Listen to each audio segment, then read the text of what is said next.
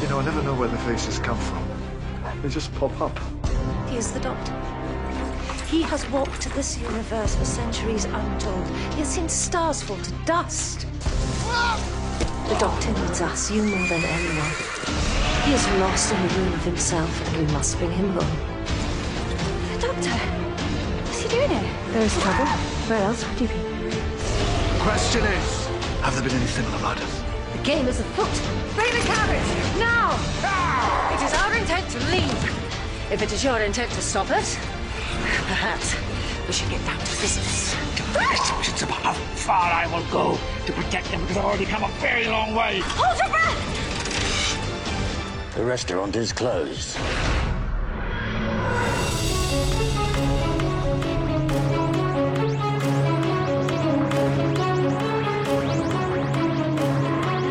The Discussing Network presents Discussing Who, a Doctor Who podcast. I am Kyle Jones, and I want to welcome back. Let's start off great with, you know what, I'm going to not remember if this is left or right. I'm just going to say alphabetically, North Carolina goes for Texas, Lee Shackelford. Geography lesson, first of the year, 2022. Woo-hoo. How are you, my friend? I was sure you're going to Clarence because it goes before Lee, but I am well. Back from my recent engagement at death's door, but I got the finest antibiotics that money can buy, and I'm back among the living. Well, I swear I can take a deep breath now that I know that you're feeling better. Yes. But Clarence Brown, my friend, how are you? I'm doing great, but Kyle, you are so flawed in your logic because everything is bigger in Texas. You should know this. That is true, you know. Therefore, I should go first.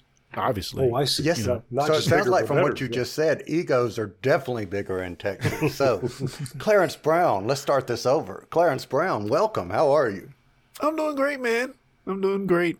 Glad to be on with you guys. Awesome. Well, glad to be here. You know, this is not what I was expecting my review of Deep Breath to be. I've talked about on this show, you know, when we get to Deep Breath, that's when I turn against Clara. I surprised myself, and I can't wait to get into this. Before we go further, we do have some feedback from our friend Sarah Warren. Yes. Sarah says, I'm so glad everyone enjoyed this episode, and she's referring to Eve of the Daleks. She said that she thought the guests on the show were fantastic, and she really appreciates that this story was small and insulated because the poor universe needed a break. Yeah. What's left of it? What's left of it? Exactly. What's left of it? Yes. You know, I'm always glad to hear from people. And Lee, speaking of people, if we have not just people, but anyone listening for the very first time, or if you've been listening to us for years, what do you like to tell people? I'd like to tell people, welcome aboard, and thank you, because obviously there's a million billion things you could be doing, and you've chosen to spend this time with us. So thank you very much. Indeed. And if you are enjoying the episodes, which we hope you are, please like and review us on your favorite podcast player. Subscribe to us. We would appreciate it. But leave us a review, because leaving us a review helps us get discovered. And again, we greatly, greatly appreciate it. So, gentlemen, I don't have any other news, and that means I need to say, if you have not seen Deep Breath, put us on pause, go out, watch the episode, come back, because from this moment forward, spoilers. Spoilers. Affirmative. Spoilers. Spoilers? What spoilers? And I killed Sparky, too. Alrighty, the spoiler warning has gone out, and we are back to review Deep Breath. This is the first episode of the 2014 series of Doctor Who, first airing on the 23rd of August, 2014. It starred Michelle Gomez as the yet-to-be-revealed Mystery Woman, Peter Capaldi as the 12th Doctor, Jenna Coleman as Clara Oswald, and the episode also features the last televised appearances of, as of this recording at least, of Vastra, Jenny, and Strax. So, summary view. Clarence Brown, I'll start with you. Summary view. What did you think? Man, I just realized as you were talking that you're going to make me hate this era. Why is that? Because, I may be forced to say something nice, and that notion just makes me sick. Oh, I always thought you were a nice person. Well, I try. But yeah, as far as this episode, I think this episode gets a bad rap from a lot of people just because of what Clara is going through. And that's very understandable. But I would argue that, the Doctor came to a realization of his own in this episode. I think it was very enjoyable. As we mentioned, Vastra, Jenny, and Strax were fabulous as always. I want more of them, actually. And yeah, I just feel like this entry of a new Doctor is probably underrated. I really enjoyed it. Same here. Although I wonder how much of my experience of it was tainted by my memory of it, because I remember that I did not care much for the Clockwork people. They remind us of the ones from The Girl in the Fireplace, and it turns out that they actually are connected to the ones from Girl in the Fireplace. Mm.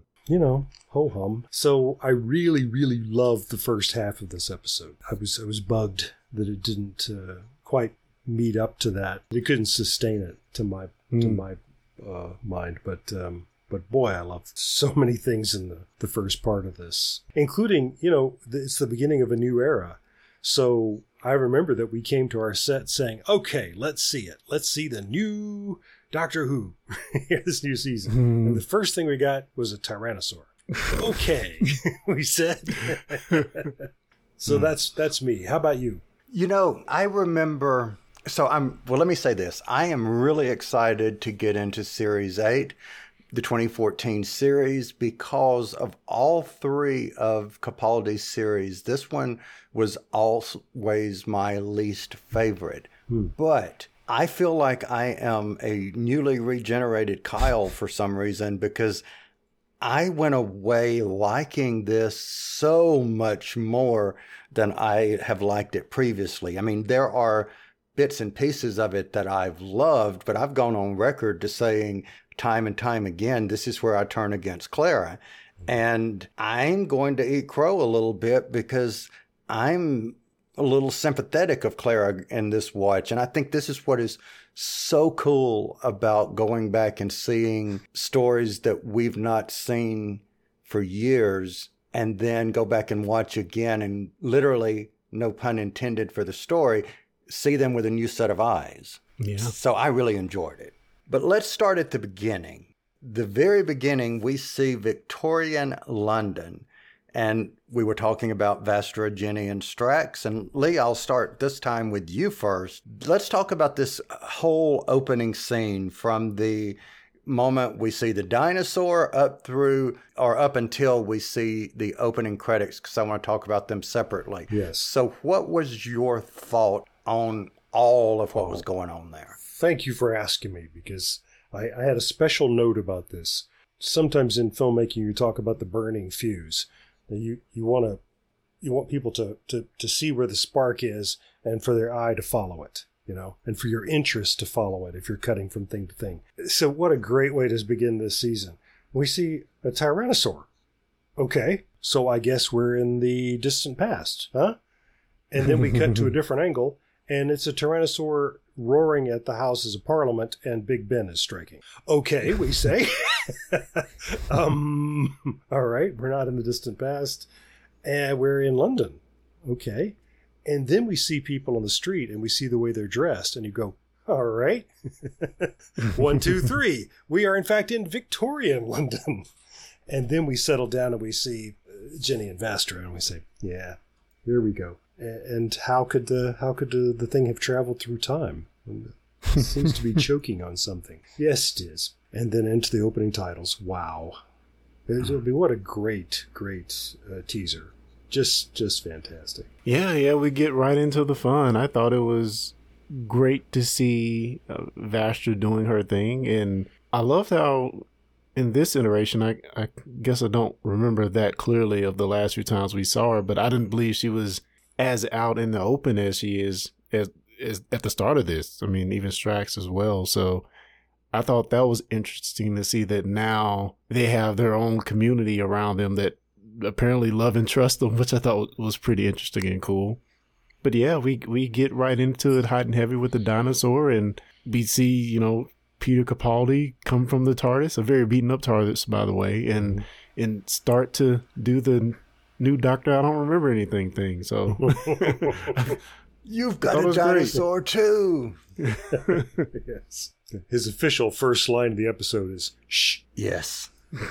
I love the fact that you give the viewer a little bit of tapestry from history, and they're weaving this tapestry around the story of giving us something familiar, making us feel comfortable, making us feel safe, and then present us with shh, new Doctor. I think that's very wise in storytelling to make your audience feel that way, then present something that's unfamiliar. For some reason, the visual of Clara really stuck with me, considering that this is the same outfit she had on when he regenerated in the time of the Doctor. And I know, it's been months, blah, blah, blah, blah. But as far as the story's going, it puts you right in that mindset of, this is right after we saw, you happen to know how to fly this thing. And I loved that. Before we get to the new theme, there is something that I want to mention. Right at the very beginning, before the new theme starts, conversation between Clara, Jenny, and Madame Vastra. And I absolutely love that because the dialogue is taken from two scenes, one being between Jackie Tyler and Rose in the Christmas Invasion, in the part where one says, I don't understand, where's the Doctor? And then she says, that's him, that's the Doctor, that's Jackie and Rose. And then when Vastra says, well, then here we go again, that's from the Planet of the Spiders, what the Brigadier said when the third Doctor regenerated into the fourth. Love the throwbacks there. And people listening to this show would not know that you always kick us off on our Skype recording by saying, here we go again. Yeah. Well noticed, my friend. Cheers. I thought that's what Cal said, not the Doctor. Yeah. That's Brigadier. Brigadier. So, Clarence, I want to ask you first, new opening sequence that we see. Thoughts? One of my favorites. Because in some ways, to me, it's one of the least abstract, because we were getting clear pictures of gears and circles, the round things. And I just feel like it's very well done, and it has to be one of my favorites just because it's less abstract than the other ones. So I really like it. What about the actual music? Because this is the arrangement that, well, I'll get into it in a minute, but what did you think of the arrangement? It was fine. I don't think it jumped out in any way in particular to me, but it was fine. What did you guys think? I'm not a fan. I really love the visuals of this season 8 opening titles. There's something missing about this variation of the theme. I just never warmed to it. That's me, I guess. But the clocks and the Gallifreyan writing and all the gears and things like that, yeah, love it. This is my second favorite opening title sequence visually, second only to the 1970s one, which I probably just love because that to me for years that was Doctor Who. Yes. So for me, I'm agreeing with you guys. I love the visual. I love the twirling clock and all of that. I love it. The music, when I first heard it, I had to go back a couple of times and listen to it because I really thought that I was playing it at the wrong speed or something, because it had this almost weird. Okay, you know, like if you back in the day when you could put a record on a record player and you could play it at 3/4 speed or something, it kind of had that sound to it. But as I listened to it over and over throughout the years, it grew to me. It kind of endeared to me. I will tell you this, I would take it any day over the pulsating thing that we have now. Yeah. And the music that we have now, no offense, but I would take this version any day over what we have now. Just my personal preference. I need to listen to them sort of side by side, as it were, but I think you're picking up on something that I hadn't thought about consciously, that when you play a recording faster, its pitch goes up, in addition to it being shorter in time. And I think this is in a different key than we're accustomed to. I think it is higher. Interesting. So do that, because I'm curious if it's, and is it because I can't hear as well that I pay more attention to weird things of sound? Well, sure. Does that make sense? Absolutely. But yeah, think about the original, the Delia Derbyshire, the very first version of it. The first thing we get is doom da doom doom da doom. It's way down there. Indeed. And this is way up there. Yeah. This is sort of like, I know what it is.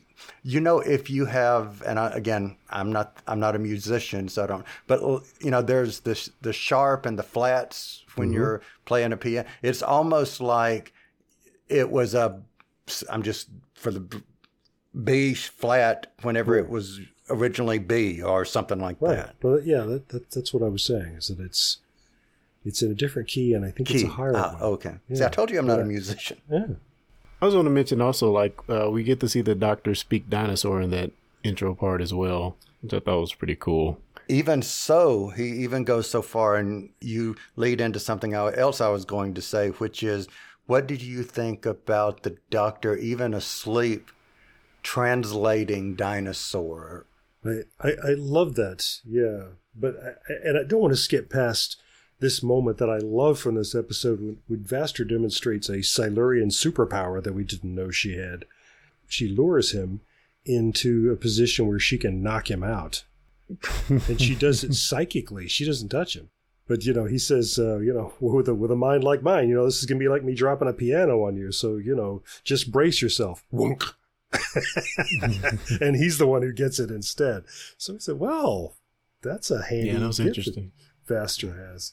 But yeah, if you think about it, we're learning about this Doctor now. We in the audience are going to try to figure out if we like him or not. And he's being weird. He literally can't tell Strax from Clara, having trouble with the names of things and so on, and juxtapositions of realities. So, we have nothing to go on. So here's our first clue about who he is. He hears the dinosaur, and what he understands is, I'm lost, and I'm alone, and I'm afraid. And that's what stirs him to action, finally. That's my Doctor. So, Clarence, what was your initial takeaway, assuming for a minute that you don't know anything else about this Doctor yet? What was your initial takeaway from him? I haven't seen more of Tom Baker's Doctor. Some of his mannerisms kind of reminded me a lot of Tom Baker. But, I think this is standard fare for when, at least if you're going from the David Tennant regeneration, this is we're going through the same motions here of frantic, very, I wouldn't even say delusional, just kind of all over the place, as a Doctor can be sometimes. But he was very frantic and all over the place. And to comment further on what Lee said about how he's feeling this empathy for this dinosaur that he's brought to the future, I thought that was really interesting as well. So, he was all over the place with sparks of brilliance in there where you can see, maybe what this Doctor is going to be shining through just a little bit. And I always find it kind of weird because I feel like we get this, and this is a bad comparison, but go with me here. There's a scene in The Phantom Menace where Anakin gets into the Starfighter and just start pressing buttons. He goes off and winds up destroying one of the Imperial, it might have been the Separatist bases. He just winds up destroying it. Yeah. I kind of felt like that a little bit with this Doctor in the very beginning, because of course we know the Doctor's brilliant and he's coming to these revelations just because he's brilliant and he's a doctor. But some of it felt like it was just kind of too scatterbrainy. I don't know if that makes any sense, but or just happenstance. Like they let this guy go jump into the Thames. Was it the Thames? And they don't go chase after him at all. Like, okay, he's a little delusional, guys. We need to help him. Do something.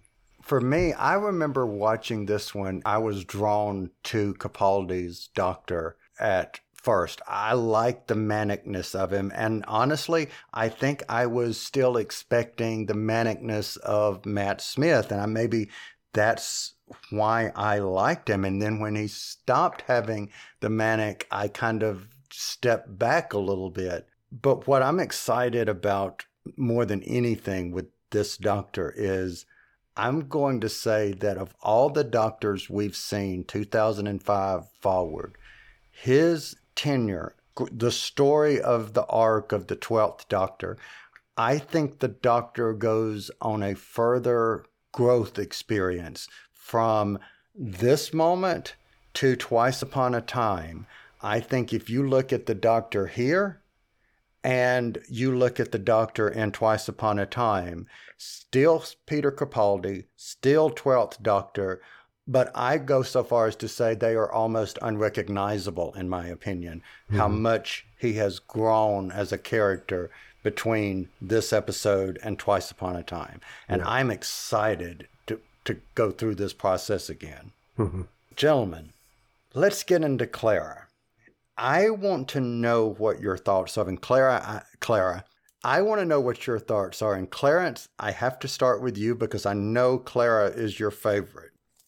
What are your thoughts on Clara's issue with the Doctor? And what would you describe her issue as being? I really thought about this because I knew it was coming up.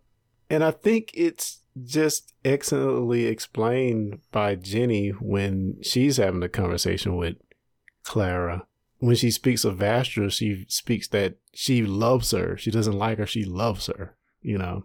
That made me kind of think, okay, people change over time. You know, the person you married when you were in your 20s is not going to be the same person when you're old and look very different. You're older age and slower, and it's just not going to, you're going to change over time. The thing that's going to keep you with that person is going to be that love for that person.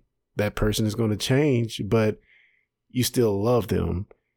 And to me, that's kind of the realization that Clara had to have in this episode. And to Clara's defense, to Jenna Coleman's defense, they really played it hard on her behalf just to get that message out to us, the viewer, us, the watcher of this series.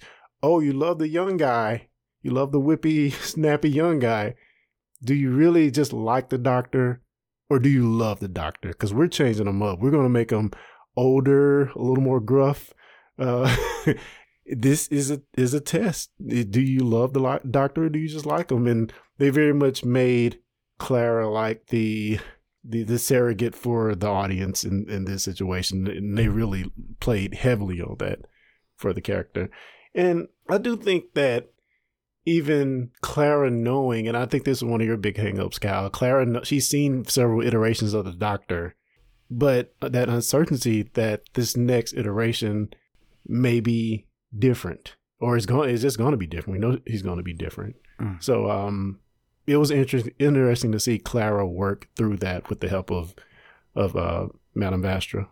Okay, I want to hear what Lee says, but Clarence, I'm going to surprise you, I promise, or at least I hope I surprise you. Lee, go for it. Not if you keep saying that.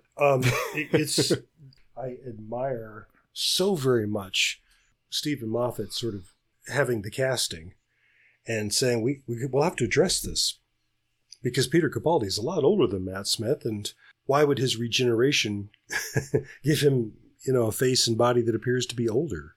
And Madame Vastra says, you just weren't thinking about how old he really is. This is immaterial. He still doesn't look his real age, and the choice to, instead of pretending like it doesn't matter, as we have often done in the past, it's just irrelevant. He's got a companion here for whom it does matter. I just think it was really brave to take that head on and to go so far as to script this scene with Madame Vastra where Clara loses her temper. She is outraged at the very idea that she loves the Doctor because of what he looks like. But we're not sure that she's being entirely honest with herself. So it's wonderfully complex, and you need an actor of the kind of ability of Jenna Coleman to be able to play that, because the camera's right on her face. It's almost touching her. It's so close. And we see it all go by in behind her eyes that, wait a minute, you can't say that to me. You have no right to say that to me. It's just a incredibly powerful sequence. And I just love the way they all play it. Everybody in the scene. Just fantastic. Yeah. I don't want to jump ahead here, but I'm afraid I will forget it. But you mentioned her playing a scene with her eyes. She does that again, and we'll get to that at the end. But there is a scene at the end that the playing with the eyes is just as much, or if not more, profound toward the end of something that she does. I was just going to add really quick. It's so meta too, what Lee just explained, and we can even take it and bring it up until Jodie Whittaker's era. How dare you challenge my love for the Doctor just because the Doctor is a woman? Yeah. That's right. Really interesting conversation around that. It's interesting how they're tackling it here. Right. But that's a great point that we know that people in the audience are going to have trouble with. So we tackle it head on here. It's just fantastic. And this is going to sound like I am throwing shade or being salty. Maybe I am a little bit, but I actually thank Chibnall for me going into this with a different set of eyes. And I guess the salt or the shade is going to be because I was so excited to get back into something that I really enjoy more so than I've gone on record saying I'm not that big of a fan of the way Chibnall has done. We all know that. It did any prejudice that I had toward Clara as a character or any dislike or whatever that I've venom or whatever I've had, salt, blah, blah, for the years. I went into it with a clean set of eyes and came away with a different appreciation for it. And here's how I did that.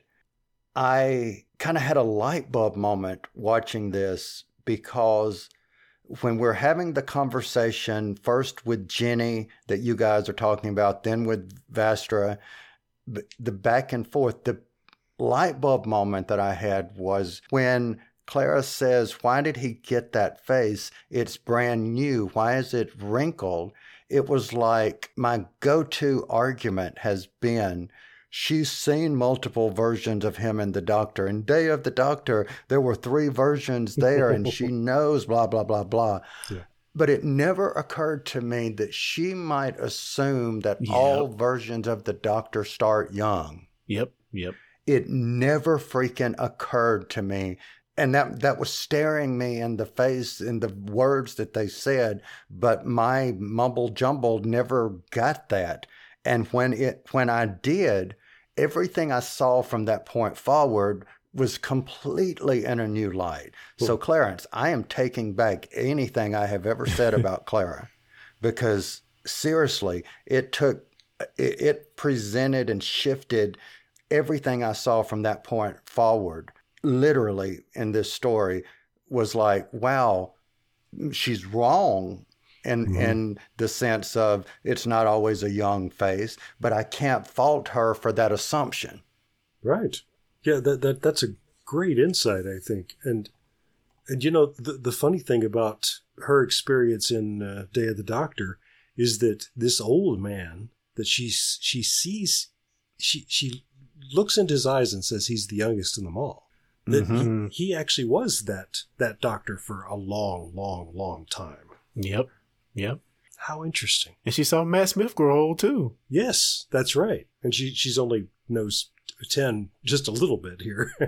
But he's clearly a young man, young, handsome man. So why would she think any different? I'm liking Clara. So seriously, Yeah. this is going to be me going into this with a new set of eyes for all this story. You have good eyes. Let me add real quick too. I felt more than I did before watching this that the doctor was trying to find Clara as well. I mean, of course, we know he was in his confusion, fresh regeneration, but you can see several times he misnames her, which we can chalk that up to the regeneration, but it still felt like in a small way, especially with the newspaper and them meeting in the restaurant. It was like they were trying to slightly show him finding her as well in this episode. I was saying that I was going into it with a new set of eyes. We're looking at it really, really hard. I might consider myself having angry eyebrows. So let's talk about the scene in the alleyway with the angry eyebrows. Lee, why don't you take that? What was your thought of the doctor, and I believe the character's name was Barney, in the alleyway?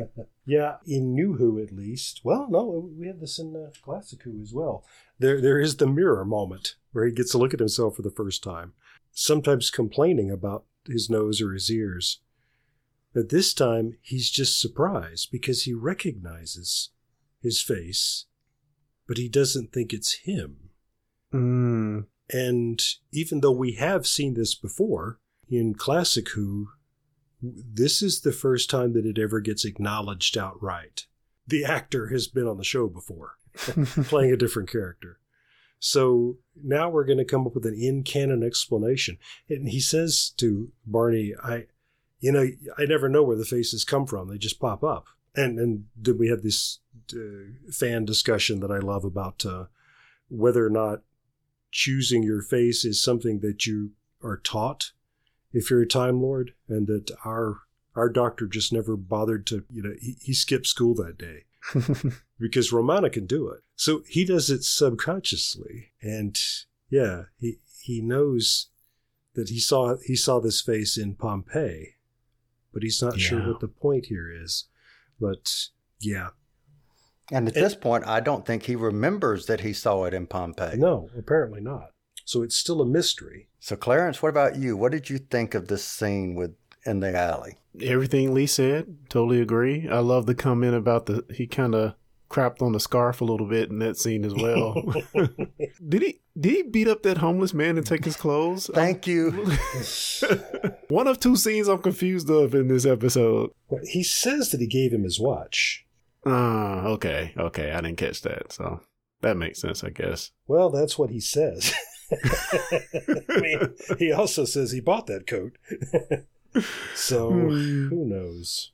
That was the first time I think that we've ever seen the doctor be that vicious, I think. And that's a good way to put it, because he basically says, I'm cold. Better, give me your coat. It's better that you be cold than me. And that will relate to the end of the episode as well. Indeed. Hey, give him a break. He's grown Scottish. Yes, indeed. I'm Scottish. I can complain about things. And let's just do this very quickly in our minds. Times when the doctor has just plain stolen clothes after his regeneration. The third doctor does it. 4 and 5 both get theirs in the TARDIS. 6, God knows where. 7, the 8th doctor steals his clothes. Mm-hmm. And 11. That's at least 3 times that the doctor's just plain stolen clothes and then wears them from then on. So the 13th doctor almost does, but then I think the others have to pay for them. So that's right. But they come from he went to a proper shop. Yes. Yeah, indeed. Before we move on, I do want to mention that the guy who played Barney, his name was Brian Miller, and he is the husband of the late Elizabeth Sladen. Yeah. So cool little tie-in there. Did not know that. So speaking of the doctor's wardrobe, let's jump into the scene, the first restaurant scene, or at the first time we see the restaurant. And you see Clara waiting for the doctor, and the doctor comes in smelling rank, I believe. And we have this scene in the restaurant. So Clarence, why don't you start with this one? What did you think of this back and forth with the three of them? I don't know. I mean, I don't know if there's a lot to take away from it other than they were obviously trying to get to know each other again. It was, I guess, ironic that they both saw the same ad in the paper and thought the other one sent it. I thought that was pretty funny. But yeah, I don't know. I thought it was pretty interesting to get them to see them start to get to know each other a little bit more. Oh, lots of many things. I just think this is a terrific scene. Clarence's observation before that this is an almost Tom Baker-like doctor here made me realize that I can totally see the Fourth Doctor in this scene. Just sort of, not looking at what's going on, but asking his companion, look at the other people. Don't look at them. You just said to look at them. I mean, look without looking. That's so Fourth Doctor. What are they not doing? They're also not breathing. I think it's a great scene, and I could talk about it probably far too long. This little game that he's playing with her, I think Clarence is right. In this episode, the Doctor's trying to figure out who he is, but he's also trying to figure out who Clara is, while she's trying to figure out who he is. And he demonstrates that he knows her, but in very unflattering terms. Yeah. And she really gets incensed by this because he's being insulting. But, he says, I didn't write it down, but I just thought it was a great little logical loop where he says, look at what's going on in the restaurant. And she says, wait a minute, you just called me an egotist.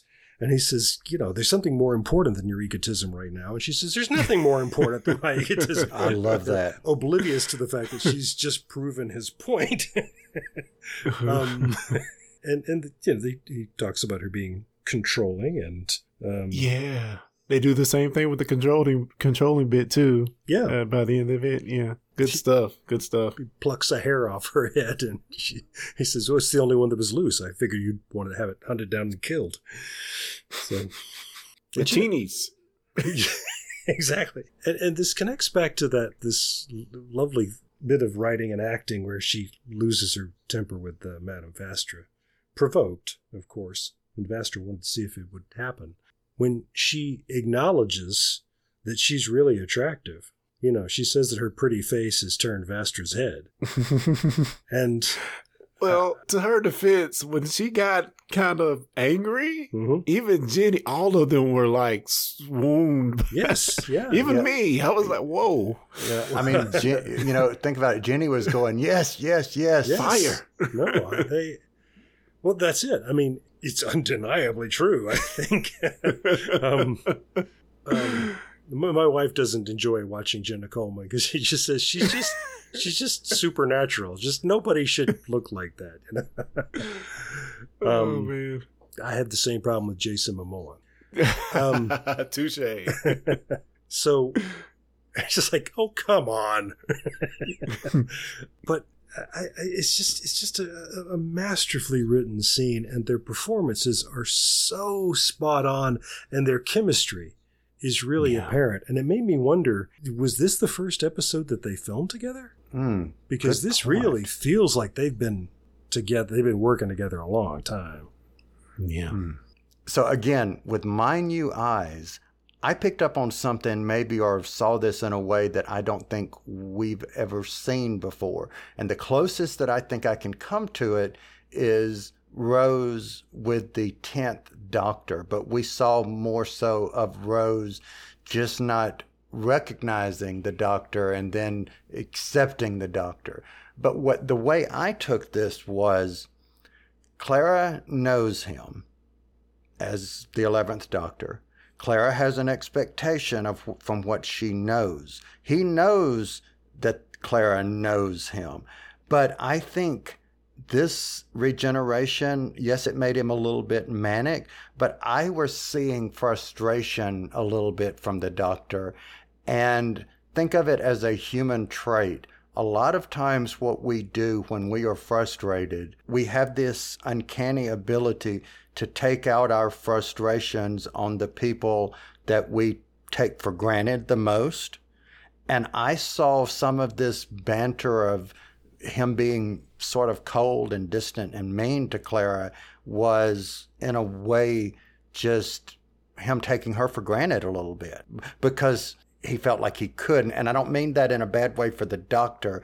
I just saw it as a growing point for the two of them. And maybe that leads to what we see at the end. But that was just how I saw that entire back and forth. I think that's a good observation because it is very true, unfortunately true, but that is kind of basic human nature that we will say things to our partners, spouses, children, parents that we would never say to anybody else. The theory is, and I think it's right, that we do that because we know we can. Yeah. Yep. So I want to know what you guys thought of this, what I'm going to call the deep breath scene. And I'll start first on this one. I love how Moffat can take something so simple, so things that we do every freaking day, and just present them in a way that's either terrifying or pulse pounding or whatever. And she acted the hell out of this scene. Walking, and I mean, I'm like in my head thinking, oh, wow. I'm like holding my breath as she's holding her breath. And wow, that's all I can say. Hands up everybody who tried to hold their breath with her. Yes. Thought it was really good and all the things you said. Now, I did not quite understand I'm assuming, premonition she had of the schoolgirl kind of being disgruntled with her. The placement of that really threw me off, and it may be foreshadowing something coming up, but I just had no idea where that came from. I had the same question. I thought, wait, what? Well, I understand that she gets that scene for her to realize that the Clockwork guy is just going to threaten and de-escalate. So unless you back up your threat. So like with her being a teacher, you've got a student who's being mouthy. That's right.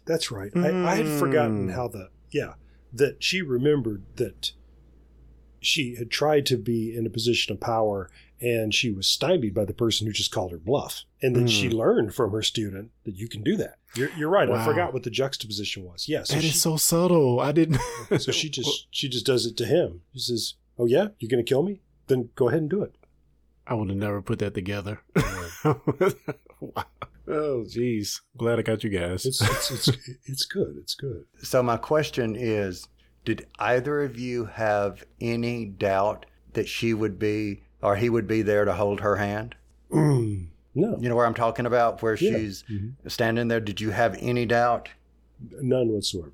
The timing makes a pleasant surprise. Well, he had to go change his clothes, right? That's right. Thank goodness. So a little bit of trivia here. The mask that he was wearing, the original mask that he was supposed to be wearing, someone accidentally ripped. And the only mask that they had on scene, this face that he pulls off, is actually a Matt Smith mask. Really? Yep, I read that. I don't know how true that is, because the idea was, it just so happened that on screen, even though you really couldn't tell it was Matt Smith mask, the next doctor pulled off a mask of the previous doctor. Now, maybe that's an urban legend, but I did read that. It's actually a Captain Kirk mask, but... Yeah. Oh, okay. William Shatner mask, yeah. Well, Matt Smith and William Shatner don't look alike, so there you go. No, they don't. Yeah, I'll just add real quick, a brilliant scene by Clara, though. Now that I get the meaning why she was could stand up to this guy so brilliantly. I thought it was just a great scene. I thought she didn't back down. When one avenue was, cut off, she went to, okay, let's give a question back to each other. I'll start. I thought the whole way that played out was really interesting and really a good moment for Clara. So let's go back to the restaurant and use it as a background to talk about the Clockwork people. Lee, I'll point this to you because you made reference to saying you didn't like the Clockworks and then you realized that there was connection. What did you think of what they did? And this is to both of you, but Lee, if you'll take it first. What did you think of what they did to the dinosaur and what they were doing and the doctor's resolution / reaction to that? Because that's basically what the Cybermen do. It feels very familiar to us, and we just know that it can be easy to forget that the Cybermen are scavengers. They take parts of people without, the people having the benefit of the people being dead first. We know how the Doctor feels about that. So so we just get an opportunity to be extra creepy with it. The dialogue about Alfie's eyes is especially troubling. Alfie doesn't know what he's saying, but he says about his good eyes, "It's a gift."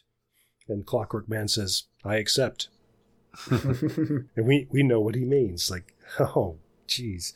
It's interesting. I love robots and robotics, and I love automata, so Victorian era robots you'd think would be right up my alley, but it is basically the same problem as with the Cybermen. So it feels just sort of derivative without adding too much that's new. Interesting. Just for the look alone, I guess when you see the full face, you know it's not him, but I kept getting vibes of the Great Intelligence just because of the wear of the period. It's like, we're right back here. I also got Data vibes. I could see that. Something about the nose. Well, there's a couple episodes of TNG where Data has half his face removed, so that or gave the me back vibes of his from head, that. or Yeah, certainly. So I thought that was cool, but I thought it was interesting too of how this robot is trying to move toward humanity, and they make mention in the episode it's not a cyborg, it's not a human trying to be a robot, it's the other way around, which I thought was pretty cool.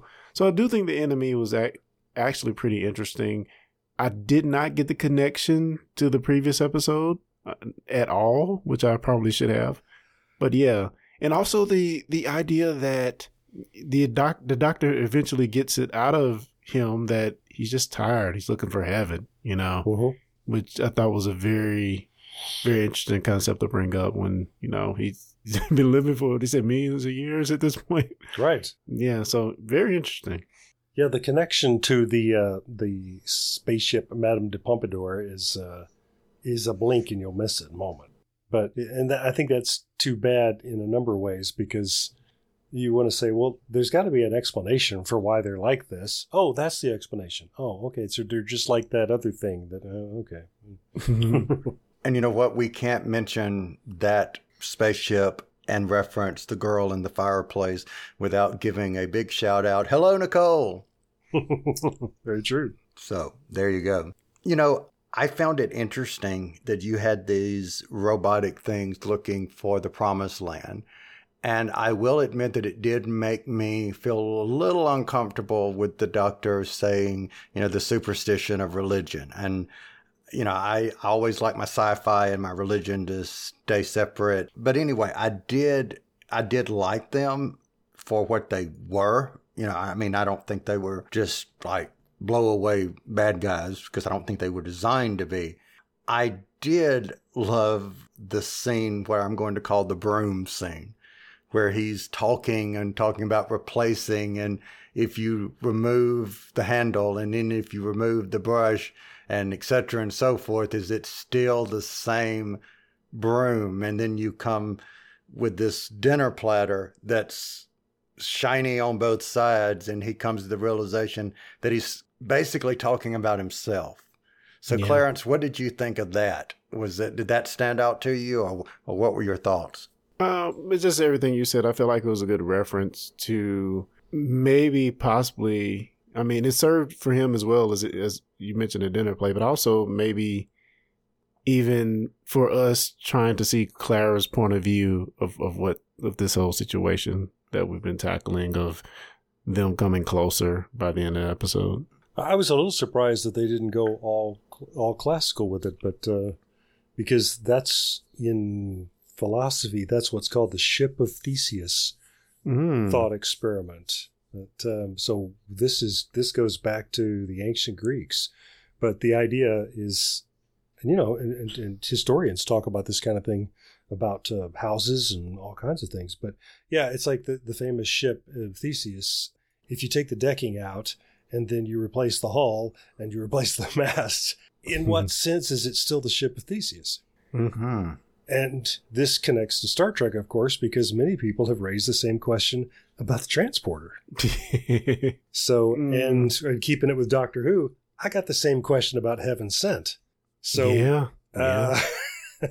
spoilers, yeah, but on and on that goes. So, Doctor Who is not gonna let alone this thing of after you've replaced all the parts, is it the same thing anymore? So then I'll just ask a very simple question. Did he fall? Or did he push him? He pushed him. Clarence, what do you think? I am so torn by this because I wanted to make it be one of those cool Captain Kirk moments when Captain Kirk outsmarts the computer and the computer, either changes or self-destructs or whatever. I wanted to believe it was that, but I just don't know. We know the Doctor is here to protect Earthlings and the Earth people, and he would, as he demonstrated in the words he was saying, he would go to any lengths. But then they went the further step of saying, of talking about their nature. What is the nature of the Doctor or of this half man, half robot to do? And they kind of pushed those positions against each other. So I was left trying to come to you guys and say, what happened? And I think we're really supposed to. I like the kind of question mark aspect of that moment. I personally believe the Doctor pushed him because he will go to any lengths to protect humanity. But, we think about why he was angry with Harriet Jones about shooting the Sycorax in the back, because that situation, to his mind, had already been dealt with. But this is a moment of decision. This is going to keep going on with the Clockwork people unless somebody does something about it. So spoilers, right? But wait, do we learn what happened?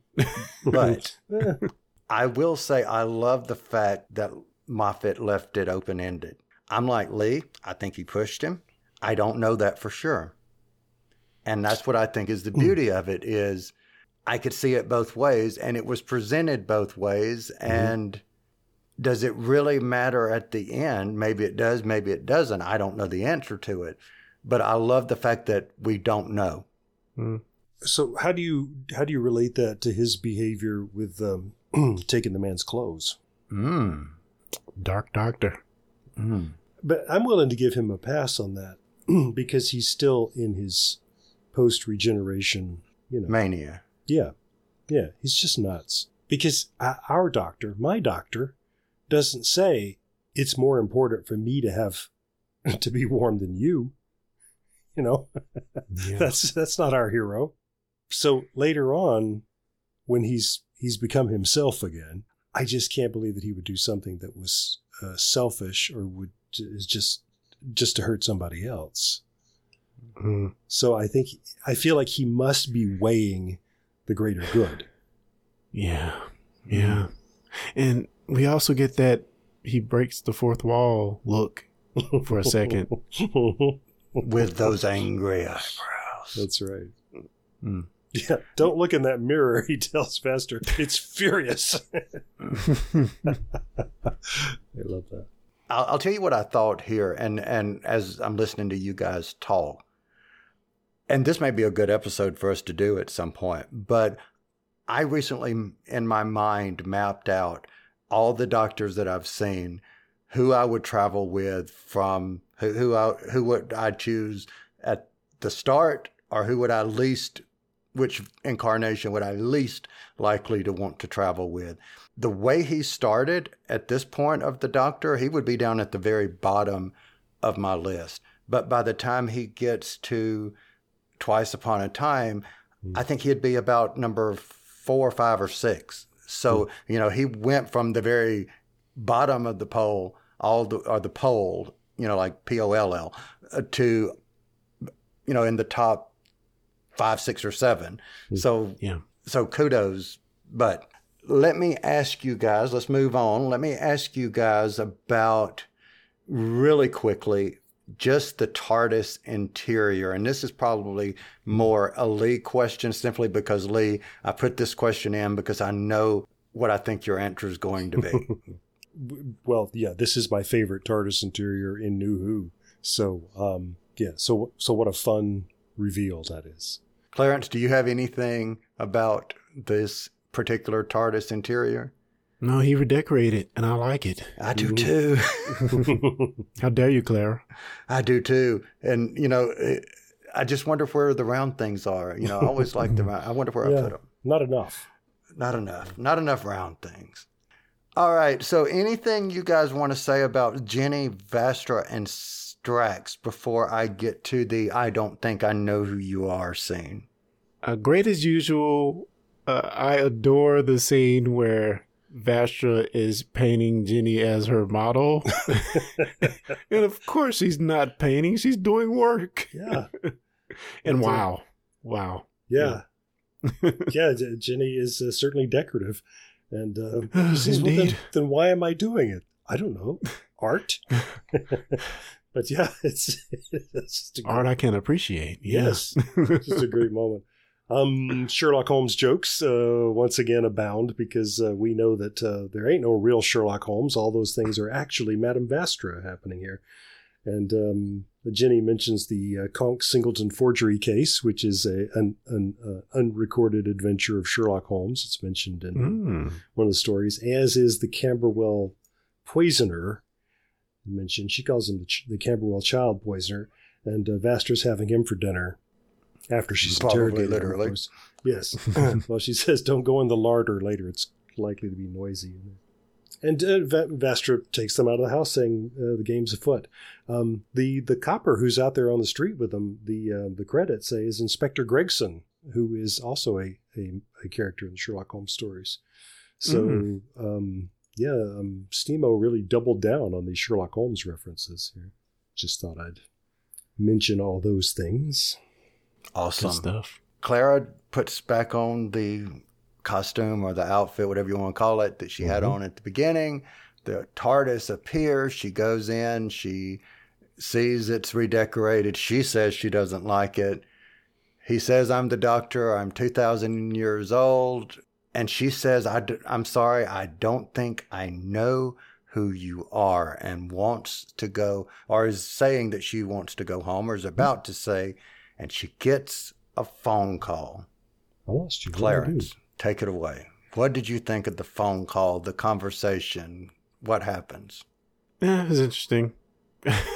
Again, I feel like this whole episode, they're just maybe trying too hard to make the meta transition for the new Doctor apparent to us.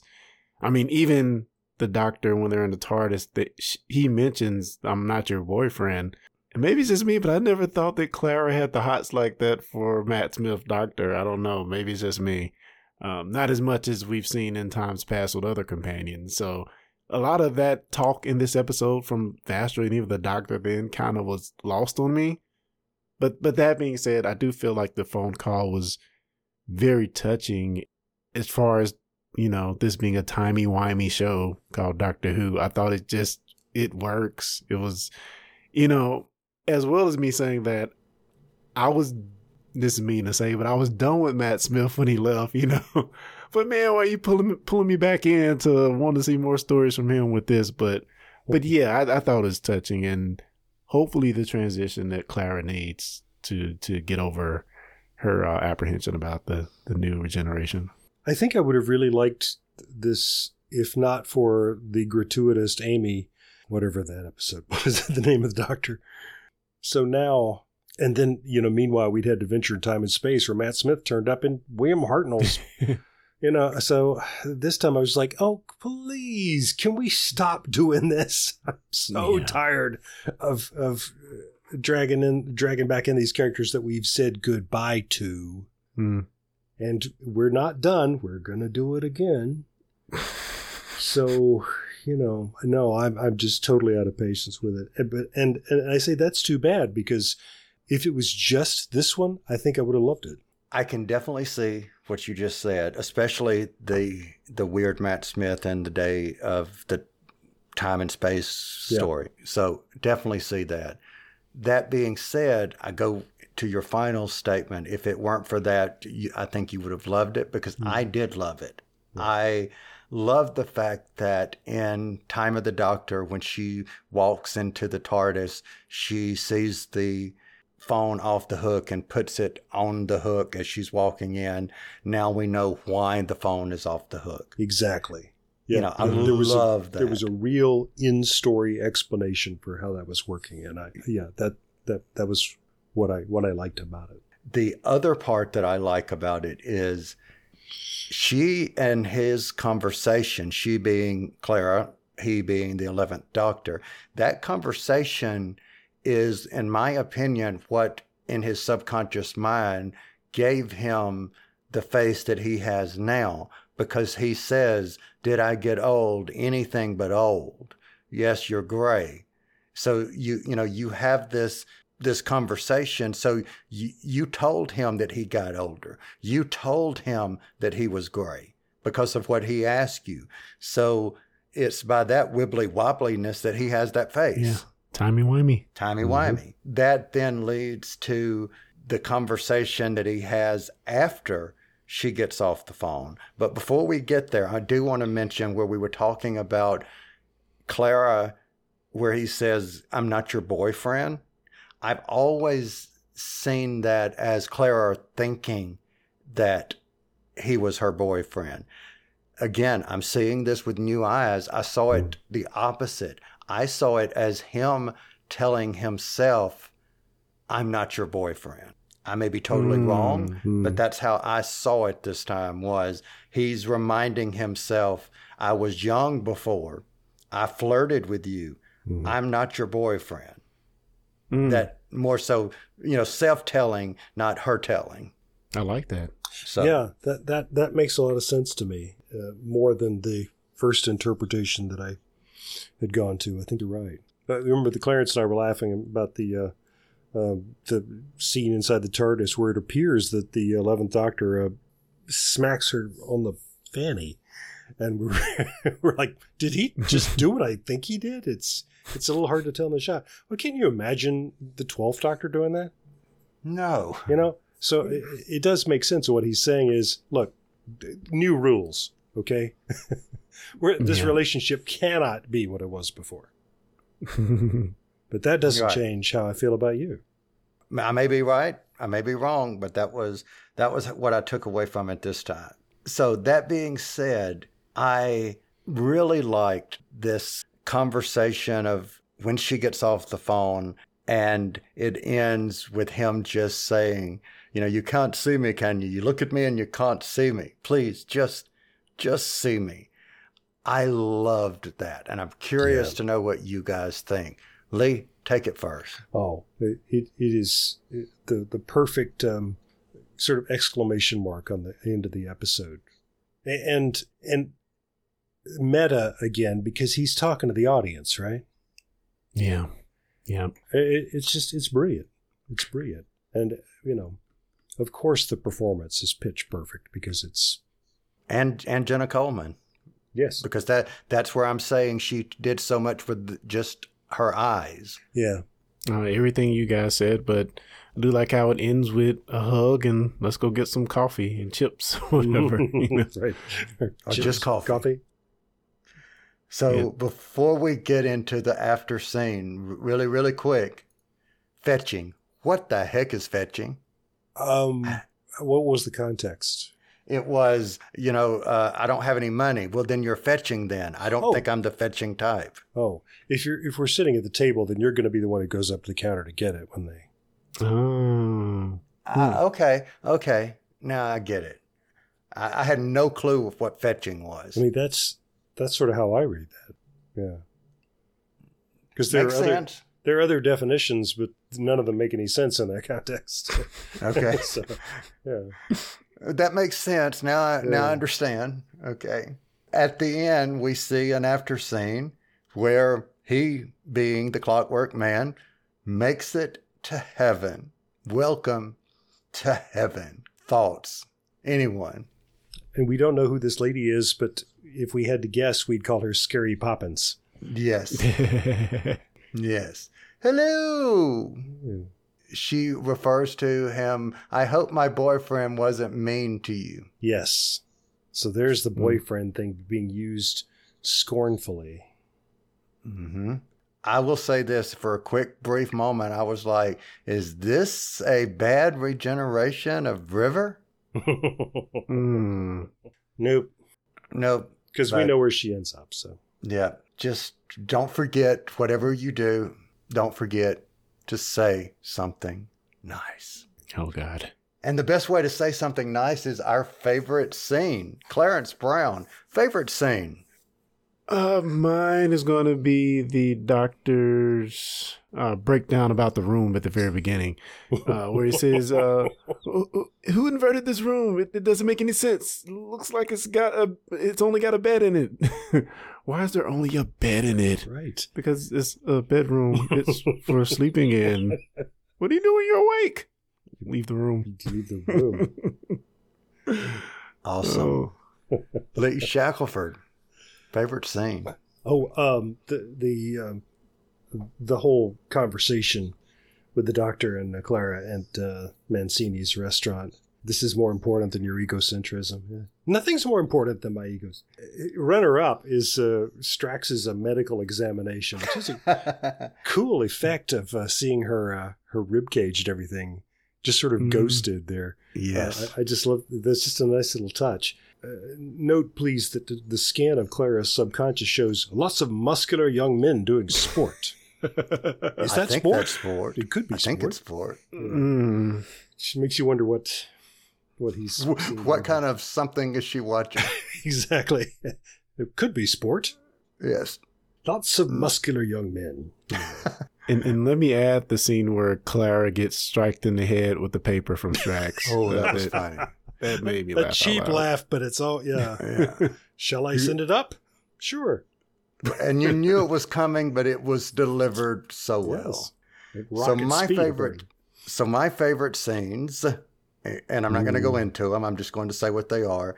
The Call and Can't See Me, Welcome to Heaven, and the opening scene. Those are all three my favorite scenes, which of course we've all talked about. My favorite quote, I'll start with that. Favorite quote would be "You can't see me, can you? You look at me and you can't see me. Please just see me." Love that. And of course, since Lee brought to everyone's attention, which I'm so glad you did, that I start every one of our chats typing in, "Well, here we go again." So those are my favorite quotes. Clarence Brown, favorite quote? Mine is a conversation between Jenny and Clara, where Clara says, "It's just..." Jenny, what? "Nothing. If Vastra changed, if she was different, if she wasn't the person you like." Jenny, "I don't like her, ma'am. I love her." Yes. Love it. Lee Shackelford. I have so many favorite lines from this episode. It's a wonderfully quotable, thought-provoking script, but to pluck one out at random, I just love this. "My time machine got stuck in your throat. It happens. I brought you along by accident. That's mostly how I meet girls.